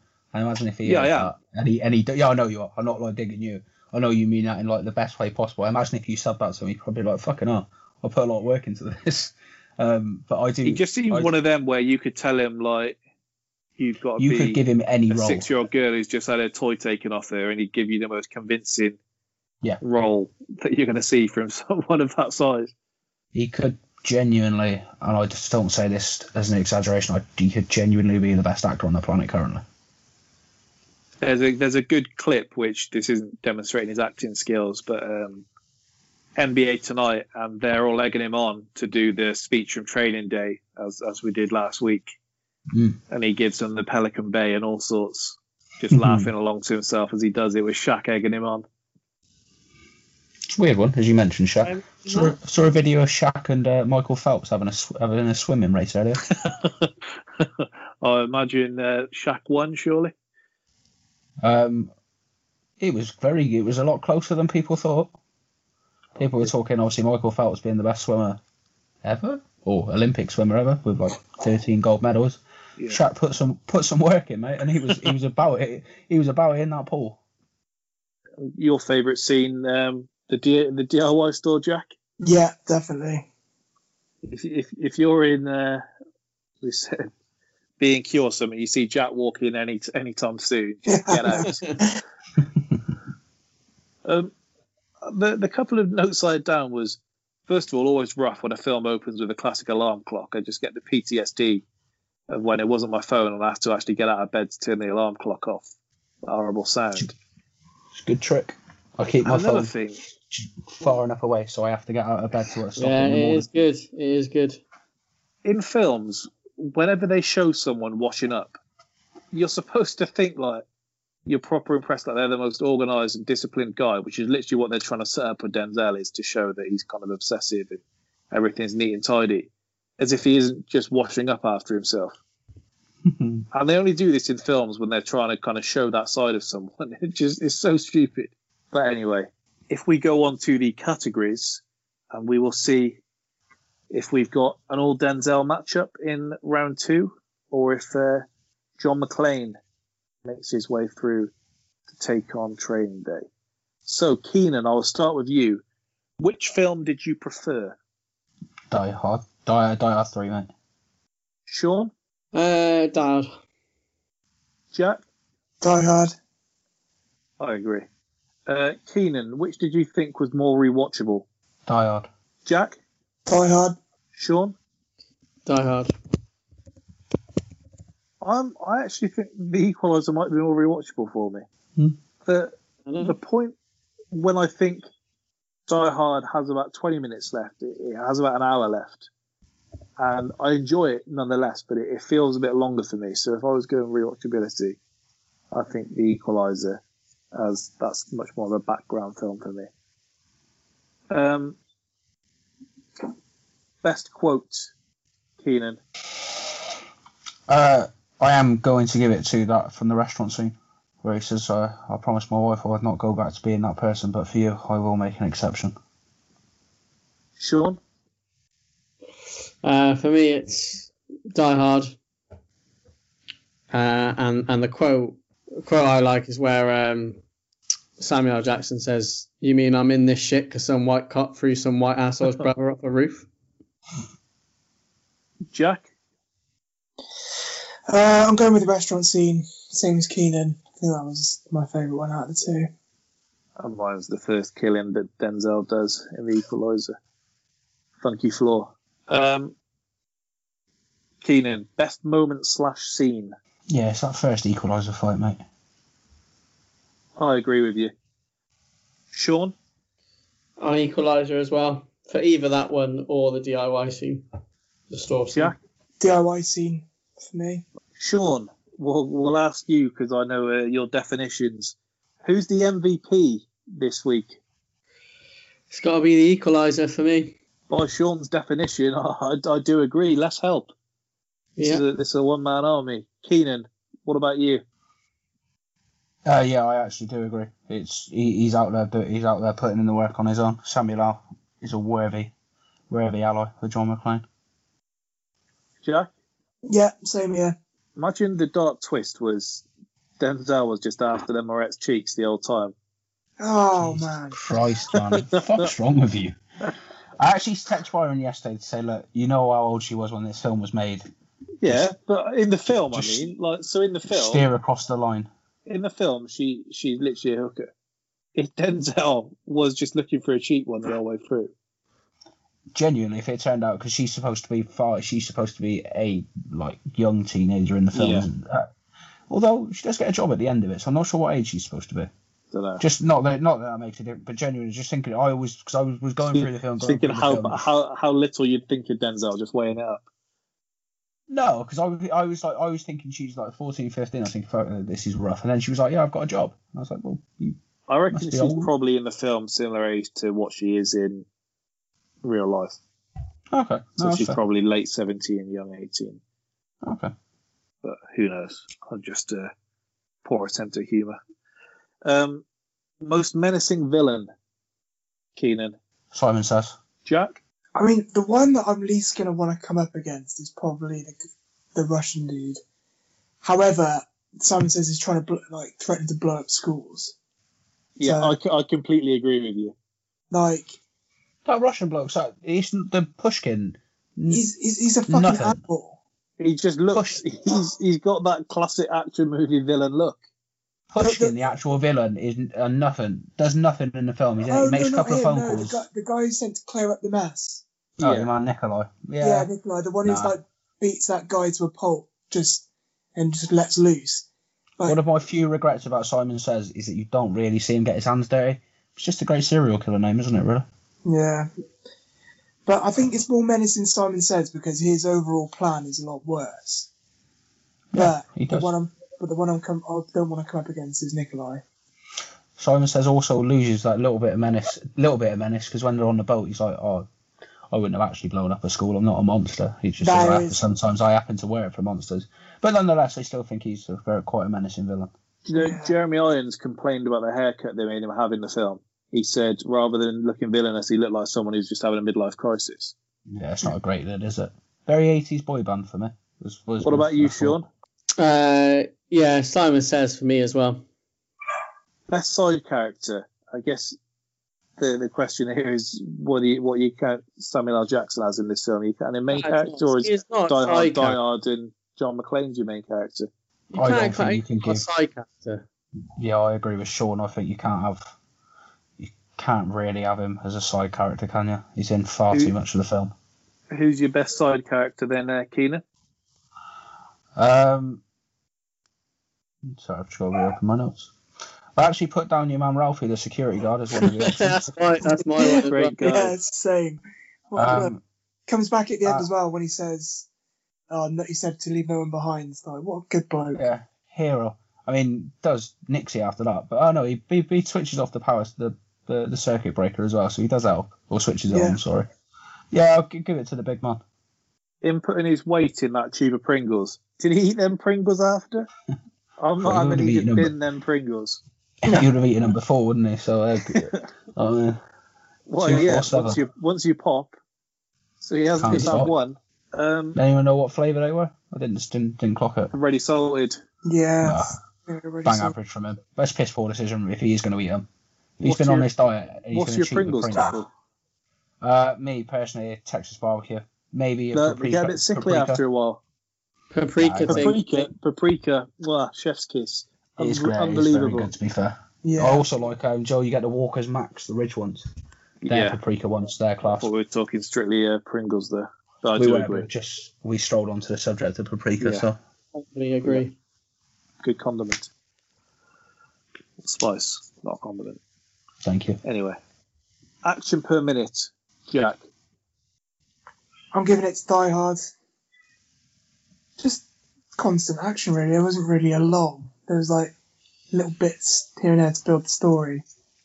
But you're right, very man on fire with Equalizer. Kind of not a lot happened, and then it all happened. Keenan. Yeah, basically just copy and paste what Jared just said. Sean. Yeah, just copy and paste what Jack said, and then And what Keenan. Keenan said. Keenan just accidentally left the call, so maybe Sean's tilted him this week. Just getting back. Keenan, did Sean tilt you?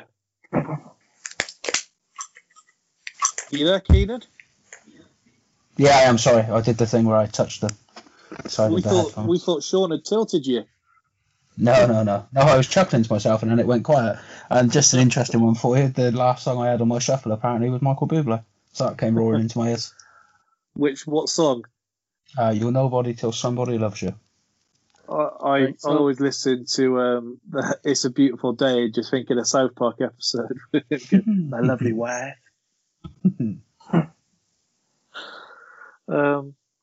I agree with action per minute too. Kill count went to Die Hard by 2. it was Equalizer, wasn't it? It was When to equalise, right? Die Hard at 26 to 24 for Sorry, I was thinking Oh, okay. because Jack had got closest with the guess. That's right. Yeah. 26 to 24. I do have the breakdown somewhere if anyone doubts it, but it'll take me a minute. No, you can. Most creative use of weaponry. Tough to go against Equalizer for this one, isn't it? You've got a multitude of them. The corkscrew probably being my favourite. I'm real torn on this. There's so many. I think I've got 6 written down. The cans in the microwave were good as well. Cans in the microwave. I don't know why. I'm just a sucker for someone getting battered with a book. Same reason I love it in John Wick 3. The barbed wire and the cement noose. That's fucking horrific.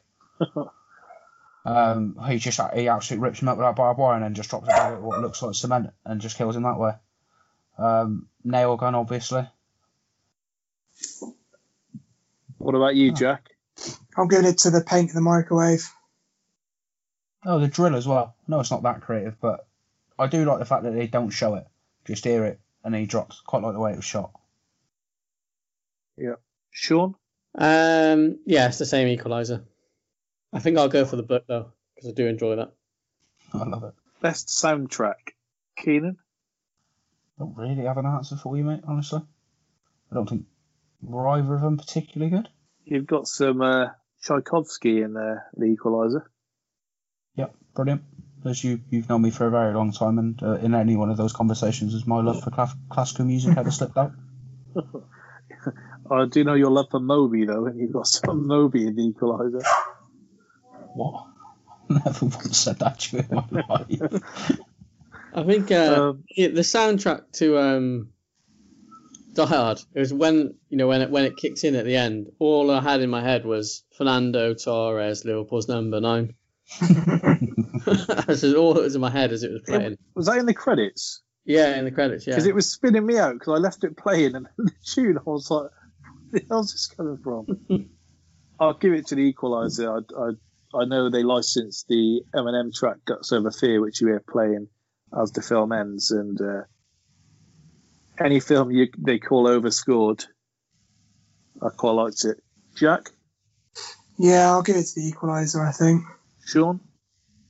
Die Hard for me. Have I asked you, Keenan? What, soundtrack? Yeah. Yeah, I don't really have an answer for you. Are you going to give me one, or have I just not taken an answer? The Equalizer. Stick with you, Keenan. If I knock Die Hard out on that basis, I will be very upset, but nonetheless. I'll stick with you, Keenan. Originality.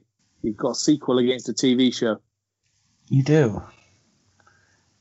Individual aspects. How much of it is original as opposed to just being creative? Not much of it is ultimately very unique. I was trying to work it out. Yeah, I was trying to work it out last night, and I still can't do it. I'm going for Die Hard. I mean, all the things I like about the Equalizer are things that I've seen in other action films before. Just doing it again, and I guess it's an original take on Die Hard somewhat in that it's not confined to one space. In the Die Hard 1, it was confined to the plaza. You're confined to the airport in the second Die Hard. So I quite like the way they went about it in the third one. So Die Hard 3 will be my pick for originality. Yeah, Sean? Same for me. But again, like Keenan said, it's not overwhelming. You could potentially go either way. But do we have a pick yet from you, Keenan? Yes, I'll give it Die Hard 3. But I finally worked out the reason. I think the originality. It's basically Simon Says that swings it for me. Yeah. Have I asked you, Jack? I'm getting myself mixed up. No, you haven't, but I agree with Keenan. I think for the same reasons. Like, the fact that there was 2 jeopardies. There was the heist and the bomb threat to the schools, and I think that was good. Bigger impact. Keenan? Die Hard 3. I remember I don't really remember. It's only like the last couple of years. I realise it's only like 5-6 years old. It's only supposed to be coming up to 7. I don't really remember the Equalizer being like hyped about before, and then people are, it's good. Never quite reached John Wick levels for me. Probably would have been bigger if John Wick doesn't come out the same year. It's almost like people have taken a choice between them as to John Wick going to be the one here. Yeah, it might be right. You might well be right. And I do prefer John Wick, but it's not It's not head and shoulders. It's not like a million miles above The Equalizer, is it? No, it's like you're not gonna release Like Mike and I'm thinking of a basketball film, but that isn't. Space Jam. Yeah, there you go, Space Jam in the same 2 months or whatever, because you're kind of bleeding your audience in the same way. So yeah, and you're making when they're out at the same time or very close to the same time, you're making people will make a choice, won't they? So only we said will it. Go and see both. Die Hard was the highest grossing film worldwide in '95, not just in America. So yeah, I'm still shocked by that. I need to have it. Casino and Heat came out in fucking '95. There's a stat you can look at where it wasn't in the top, I'm going to say 3 for the year in America, and so it was quite unique in that the film that didn't top the box office in the US can then top the worldwide market. So it showed how well the franchise carried overseas. I wonder where it did big numbers overseas. Well, they cut about 15 seconds out of the movie in various places to make sure it had a 15 rating over here because they really wanted to max out on it. So that probably helped. Yeah, very true. I think they took out the sex scene that wasn't a sex scene, and they took out some swearing, I think, because I think back then there may have been a limit as to how many you could use like they have now. But anyway, they got it down to a 15 rating, and so it did nice numbers over here. So Die Hard would be my pick there for impact. Jack? Yeah, Die Hard.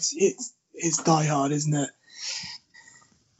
I think the test I put on this is if you mention The Equalizer to someone who mentioned Die Hard, someone's going to have heard of Die Hard more. Sean? Yeah, Die Hard. Ending, Keenan. The Equalizer. I'm going to go the opposite way to you there. I'm not a huge fan of both endings. I think both felt anticlimactic for what they were. I don't think either. I agree with you. I don't think either are mint, but The Equalizer ties it up nice enough. Actually, I've forgotten the bit with the shower in The Equalizer. I'm thinking that it kind of ends in the DIY store. So I will change my mind. I'm going to go for The Equalizer. Yeah, there is he gets his final revenge, and then he's just strolling down the street. Yeah. Sean? Die Hard for me. Jack? I'm going Equalizer for ending. Okay, and then finally, Chemistry, Keenan. Die Hard. Sean? Yeah, I think this is the only answer for this one. Jack? Yeah, Die Hard, definitely. I agree. Let me just total this up. Not a single tie this week. So it's 8-7 again in favour of Die Hard 3. Nice. The last one took the victory.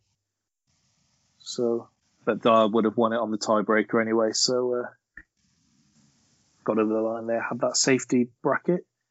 Before we let you go, Jack and Sean, I assume, like me and Keenan, to do our last bit. We'll let you get away if you wish. Yes, please. So that is going to take Die Hard with a Vengeance into round 2. So we don't get the Denzel versus Denzel round 2 clash, but we do get Training Day against Die Hard with a Vengeance. So nice. Maybe my favourite matchup of the second round so far. Very nice. Wouldn't argue against that being the final. But we'll let you go, and me and Keenan we'll do what we do, Keenan. Exactly. All right, magic. John. Ta-da, mate. See you later. Ta-da, mate. We tilted Sean again. What I will say, Keenan, the pressure is on a bit here. If you disconnect again, then you are going to cut off the call. So really? Make sure you're delicate with them headphones. Oh, was that true? How do you know that? Well, because only 2 of us left. Of course, yeah. So. Sorry, yeah. It's only be you, wasn't it? Sorry. Yeah. Miles away. It's all right, but points to consider. Last couple of bits. Real star of the film. I think Equalizer is pretty clear. Is there an argument to Samuel L. Jackson takes the real star of the film for Die Hard, or is Bruce Willis' power too strong? Plot-wise or performance-wise? Performance. If you think of Die Hard 3, I think of Samuel L. I think Samuel L. Is Jackson. that because it's the differentiating factor between the Die Hards, or is it because that is part of it? Because if someone says, "Oh, Die Hard 3," you're like, if they're not, Samuel L. Jackson. Yeah, and they're like, "Oh yeah, no, I know that one." It's like it's one of the Lethal Weapons. My dad always used to do it as well. Oh, I can't remember whoever it was, not Joe Pesci, because he's in a couple of them. There is someone in one of the first three, and that's who he would be talking about Lethal Weapon. And he'd be like, "Oh yeah, this one." But I also think he is very, very good in this. That's what I was saying earlier, that he said himself here that this is the one that's kind of most like his character. And then you can very much see the turning point where he becomes less picky with his roles. And he is just a caricature of himself, and he's just willing to do anything. Yeah. Kingsman, really. Like I know people like that film, and I know we did it on the pod, but someone of his caliber, should he be in that? I don't know. I think he should in that, and I think that's him just playing the role well for what it's supposed to be, rather than him just. I think he was probably quite excited to do that when you compare it to some other ones he's done. He has done some very, very bad ones. There was one where he was a cop, and it turns out he's trying to kill his neighbour. That wasn't very good. When he snakes on a plane, says a lot for himself. Yeah, no, you are right. I do think he is very good in this. He did Triple X. He did Kong Skull Island. Hitman's Bodyguard, I actually quite like. Should still be in the category we're talking about, but I do actually happen to like the film. Wildcard pick. What's that? Plot thickens. What is Hitman's Bodyguard should be like a wildcard pick. Yeah, oh, sorry. I thought he said it. I thought there was a film called Wildcard Pick, and I was thinking, what the fuck is that? Yeah, no, it's fine. I just popped in my head then. Don't think it will be. I can't remember what I said to you about my wildcard. Not sure. No, I think I said it just by phone. Just having looked on his list. But in the same vein, have I ever said to you about? I read an interview with Al Pacino, and they were like, "Oh, like obviously what happened." They were quite like brutal, really, when you consider it's Al Pacino. They were talking about the changing quality of films, and he was just like, "Yeah, I know." And they were like, "Oh, right, what do you mean?" And he said he likes to try and take on. He's made enough money. He's got enough awards, and he said he likes to try and turn bad films into something better. Yeah. I think we did that. I think we said about that when we did That's My Boy, and we were talking about Jack and Jill. Oh, maybe. Because he definitely didn't succeed there. I don't think there's anything you can do to that film to make it an actual good film. Fan theories or kind of sequels. I said that there's another Die Hard sequel in the works, and there's also a Die Hard prequel in the works. So Bruce Willis is getting his money's worth there. I'm more excited for the prequel. Depends who plays it. Don't know. Bit of backstory. I quite like that. I do quite like it. It's like the Training Day prequel. Now that I'm aware that it's a thing, I'm very excited. Especially as Antoine Fuqua is doing it as well. And then in terms of Equalizer 3, when they last asked Antoine Fuqua about it, he said, personally, I'd love for it to happen. I mean, the audience has spoken, so hopefully I'll continue to do well in its life. Sony's brought it up and talked about it. It'd be great to do it again. It'd be great to do it again with Denzel. I'm looking forward to the Equalizer 3 if that happens. I would love for it to take place internationally. I think Denzel would be a great James Bond type character. I'm talking about a lot of different things. I've got some things I'm developing and roles I'd like him to play. Normally that's how it works with him. I'm dreaming him up as a cowboy or something, and then I've got to go pitch it to him. He has played a cowboy. Yeah, before Anton Fuqua. Did he? Yeah, he did. What was it called? Magnificent Seven? Yeah. Yeah, the remake. Yeah, that's Anton Fuqua. Yeah. Oh, shit. Sorry, I didn't know that. Mate, this guy. Mate, he's got some absolute fire, isn't he, Antoine Fuqua? Yeah, he's Doesn't one get spoken where about enough. He did politely decline an interview. I'm not saying that to dog him here, because, I mean, you look down what he's doing on IMDb, he's got like 5 films in production. And he does seem to be that he's just doing all sorts. What's he got coming out? Let's have a look. See what we think. Man Who Made It Snow. The true story of Max Mermelstein, a Jewish hotel engineer who transformed a small mom-and-pop drug organization into a billion-dollar enterprise known as the Medellin Cartel. Yep, I will be watching that. So, do you want another football score or not? Tottenham scored? No. Oh, no. Oh, cool. No, it's such a perfect result here. Chelsea scored. Oh yeah, sorry, it's just come out. Huh, Jorginho, what a boy. Doesn't miss pens. I do love his pens. He got rid of the run-up. Oh, I haven't got it on, to be honest, mate. Other ones he's got. Yeah, he did Southpaw as well, if you didn't know that, by the way. Do you know I've never seen that? And he was a producer on Brooklyn's Finest. Do like that. Other ones he's got Rob Peace, story of an inner city Newark kid who attends Yale and ultimately succumbs to the harsh economic realities and the demons of his past. There's too many, and most of them he's just a producer on. So. Yeah, that's fine. Actually, The Guilty, what's this? A demoted police officer assigned to a call dispatch desk is conflicted when he receives an emergency phone call from a kidnapped woman. I mean, I'm interested to know. I'm interested to know why he's conflicted. Because, it sounds like he should probably go and help. Yeah. My guy Bill Burr in that as well. He's no Jake Gyllenhaal, is he? The goat. Bill Burr, honestly, fucking unreal. So funny. Infinite. A man discovers its hallucinations are actually visions from past lives. With Mark Wahlberg, Christ me. That could be brutal. Say that again, sorry. A man discovers that his hallucinations are actually visions from past lives. With Mark Wahlberg as the lead. Well, as long as they don't do it about Mark Wahlberg's actual past lives. Don't probably be a great film. Not sure how much I need to see any more hate crimes, mate. No. Jason Mantzoukas. Yep. Nice. Recasting one role.